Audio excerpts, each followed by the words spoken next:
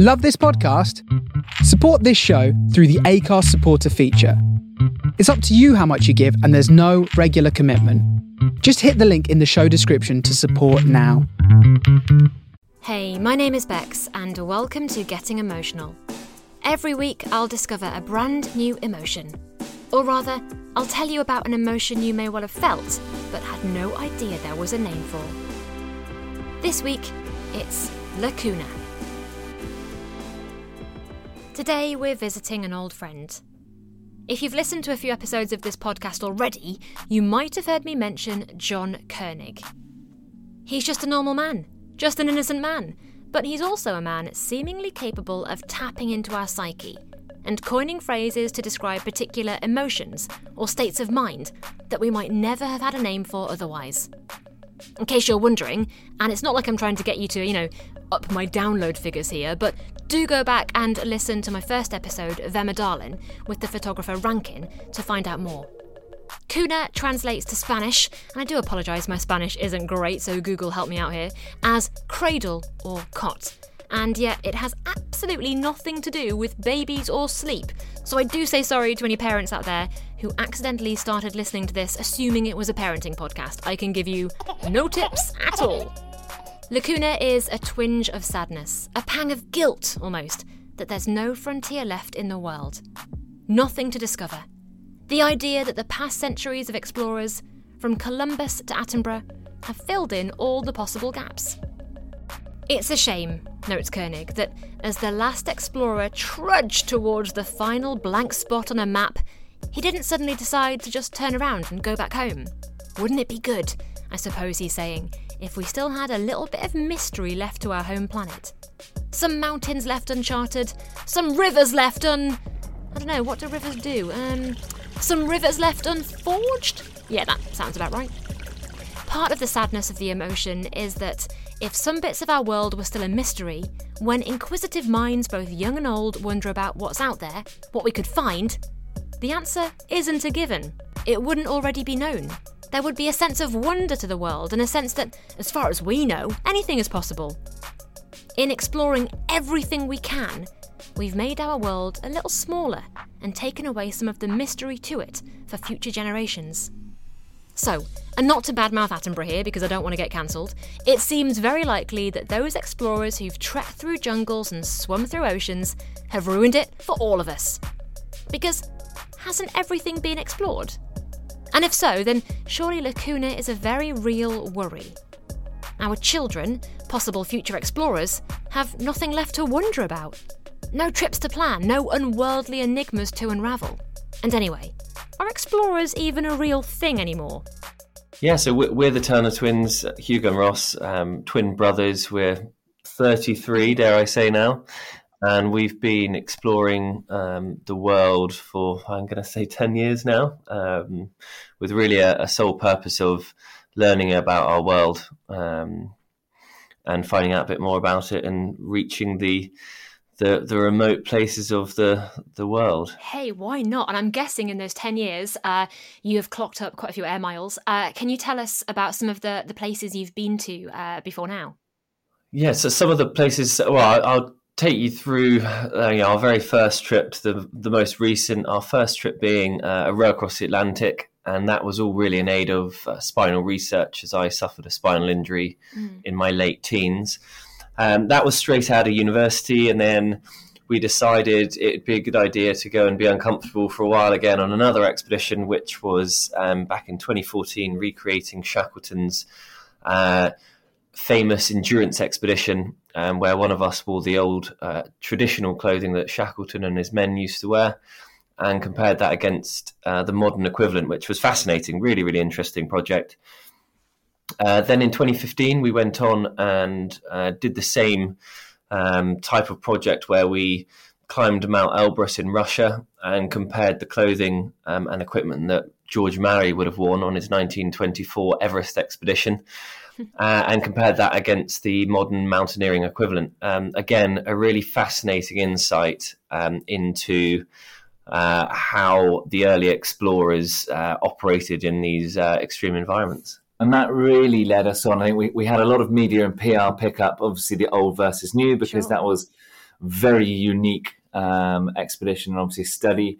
And then we thought, what can we do that hasn't been done, that doesn't require us going to either pole or Everest? And we came across an internet site that had all the world's poles of inaccessibility on. So they are defined as the remotest parts on each continent, the furthest away from the coastline you can get. And to date, we've done 4. So we started flying paramotors in 2016. We then flew across Australia in the outback in 2016.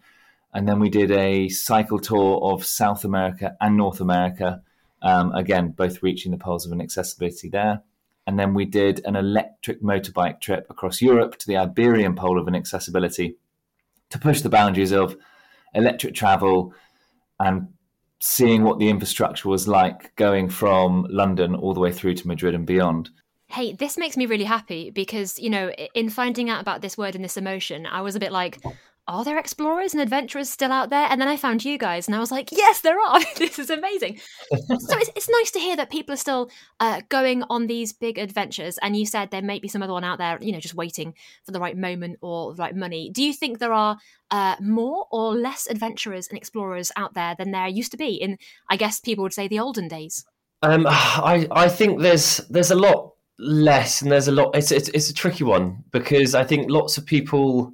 It depends how you define, I think, what an adventurer is. I think we're adventurers, and that's really based on the fact that we're trying to take our adventuring back to not the golden age, because that's I think has negative connotations, but the pure format of what exploration is, and that is to discover something new and to reach somewhere that's never been reached before. So when we say we're adventurers, I think that's really what we're implying.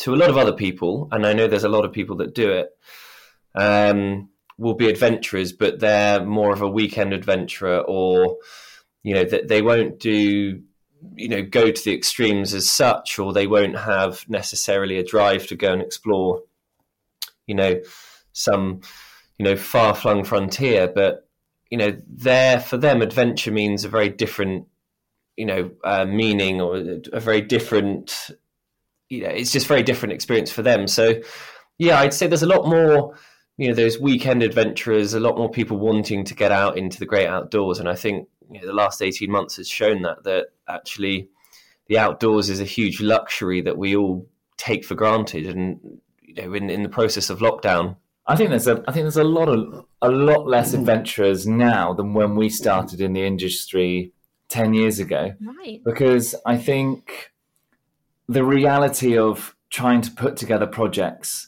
whatever those projects are, to raise the money to go on those projects in the first place and then to pay yourself is very, very, very difficult. There's a lot of part-time adventurers. We were part-time adventurers years ago, and we've been lucky enough to manage our brand and business where we are in a position today where we're both full-time, and we have been for a few years.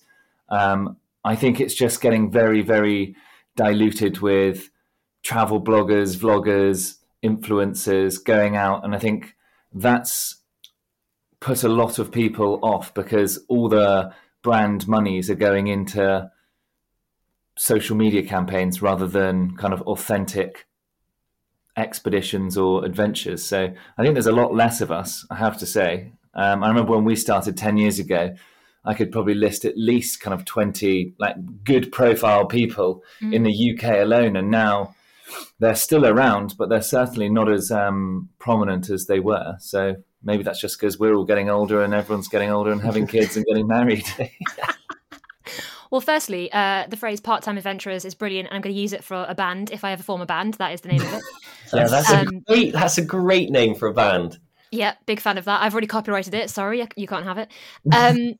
But also, I mean, the thing about vloggers and travel bloggers, that's really interesting. I hadn't thought about that at all, but that does make sense. But to me, that means, in a way, that you're kind of more the real deal.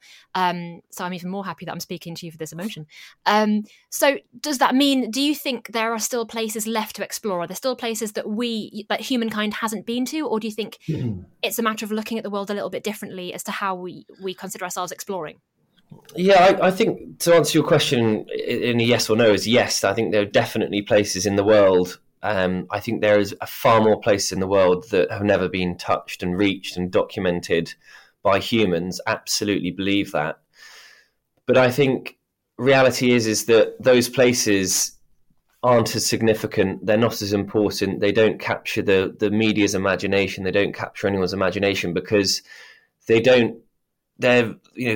not a huge selling point. There's no reason. The North Pole, South Pole, Everest, all these extreme points really captured the imagination of explorers years ago and the public because they were the most extreme points. Nobody had been there before. And now, let's just say hypothetically that there's a valley in Alaska, the last frontier in Alaska that has never been reached.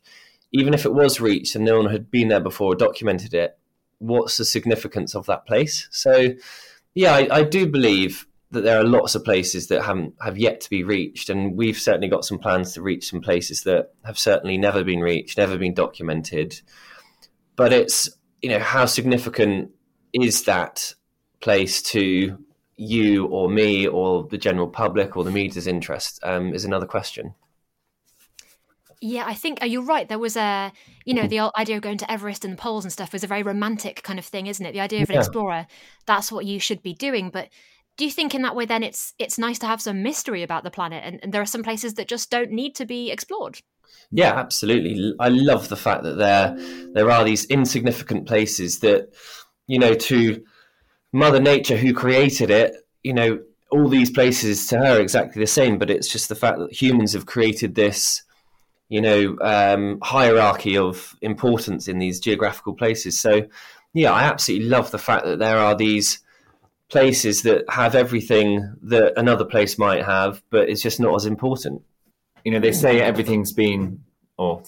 most things have been discovered or explored in this world, but that's when you take into context every other person's efforts and sacrifices. I certainly haven't been to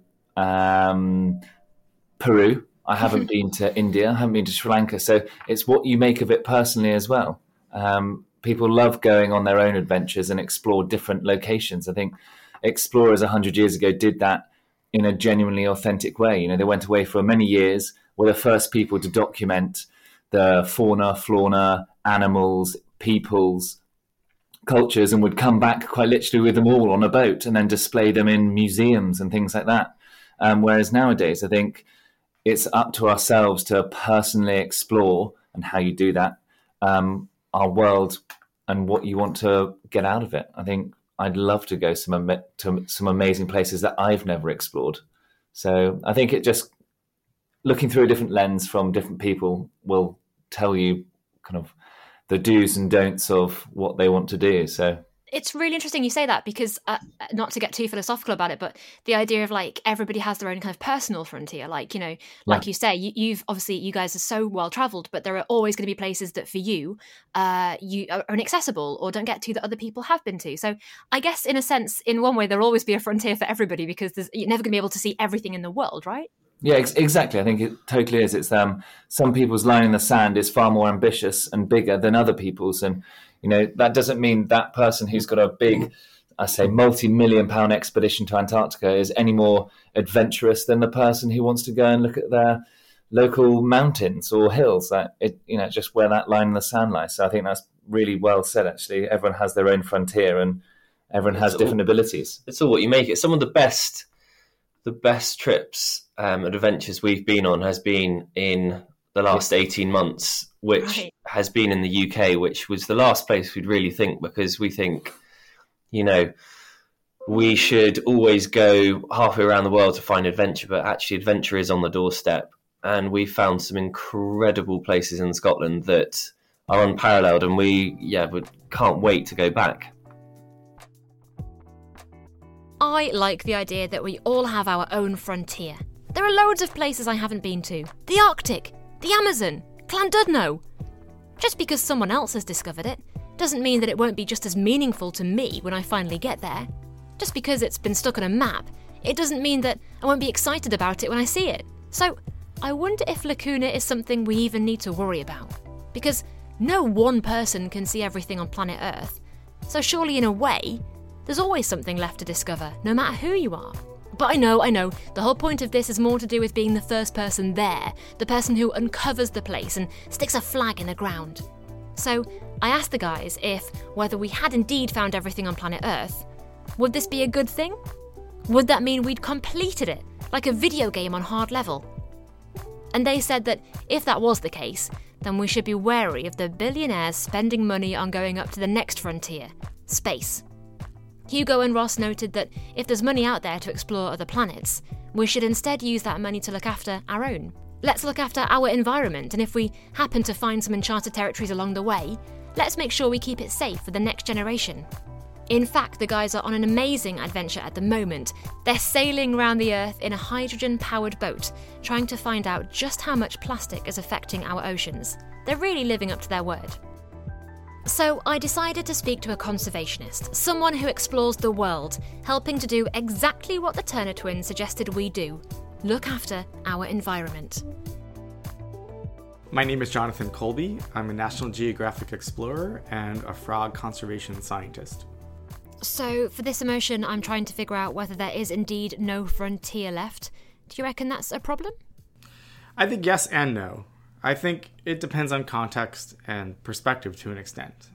In terms of myself personally, I remember being a lot younger and thinking about all the weird, exotic, remote places around the world that I always dreamed about going, read about in books, and saw on TV.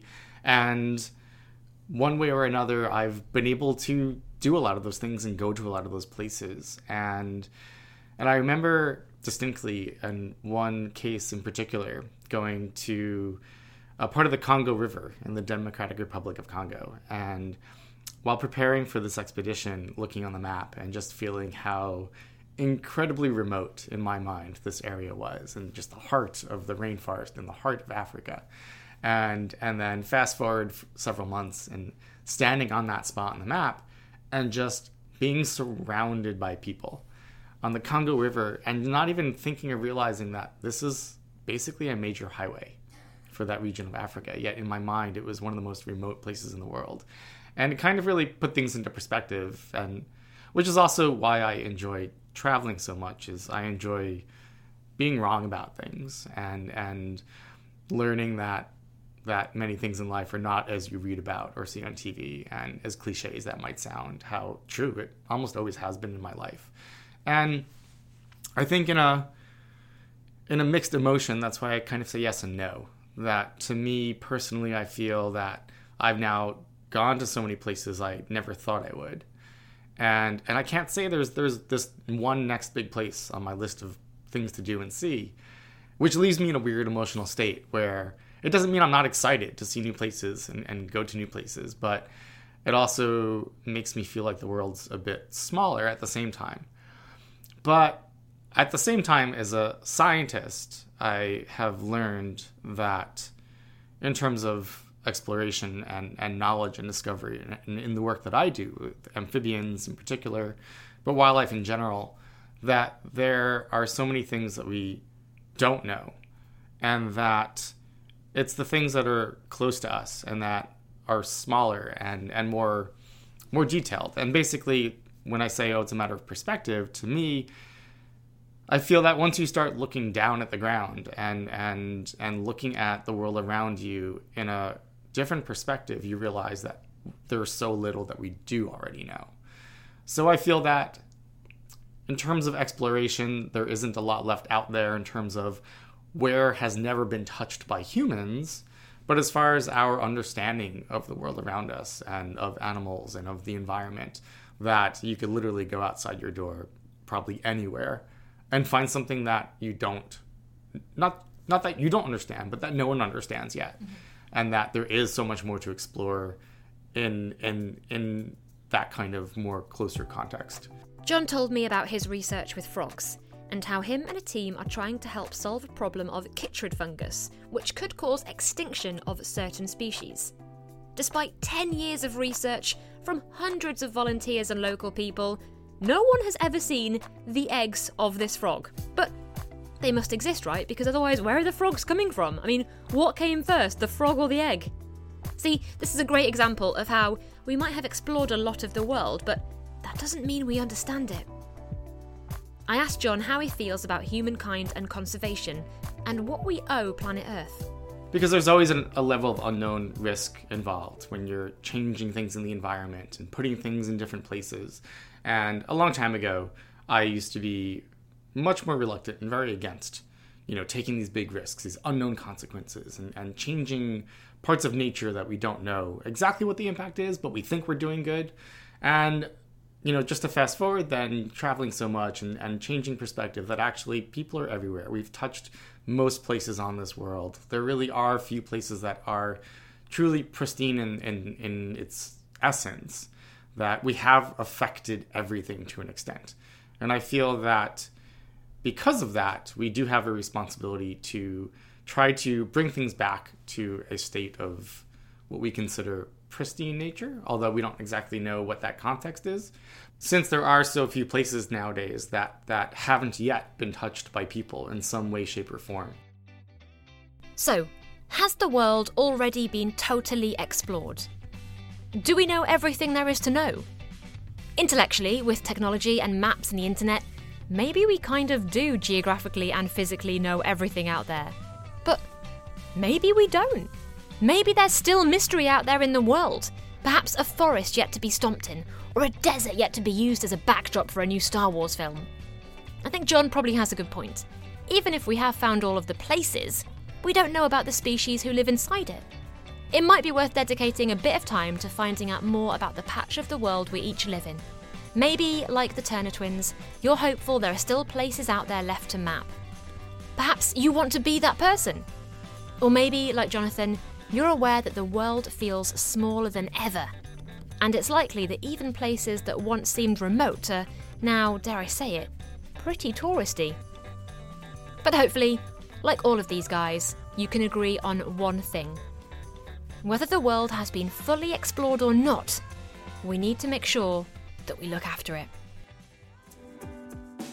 This was Getting Emotional, and that was Lacuna.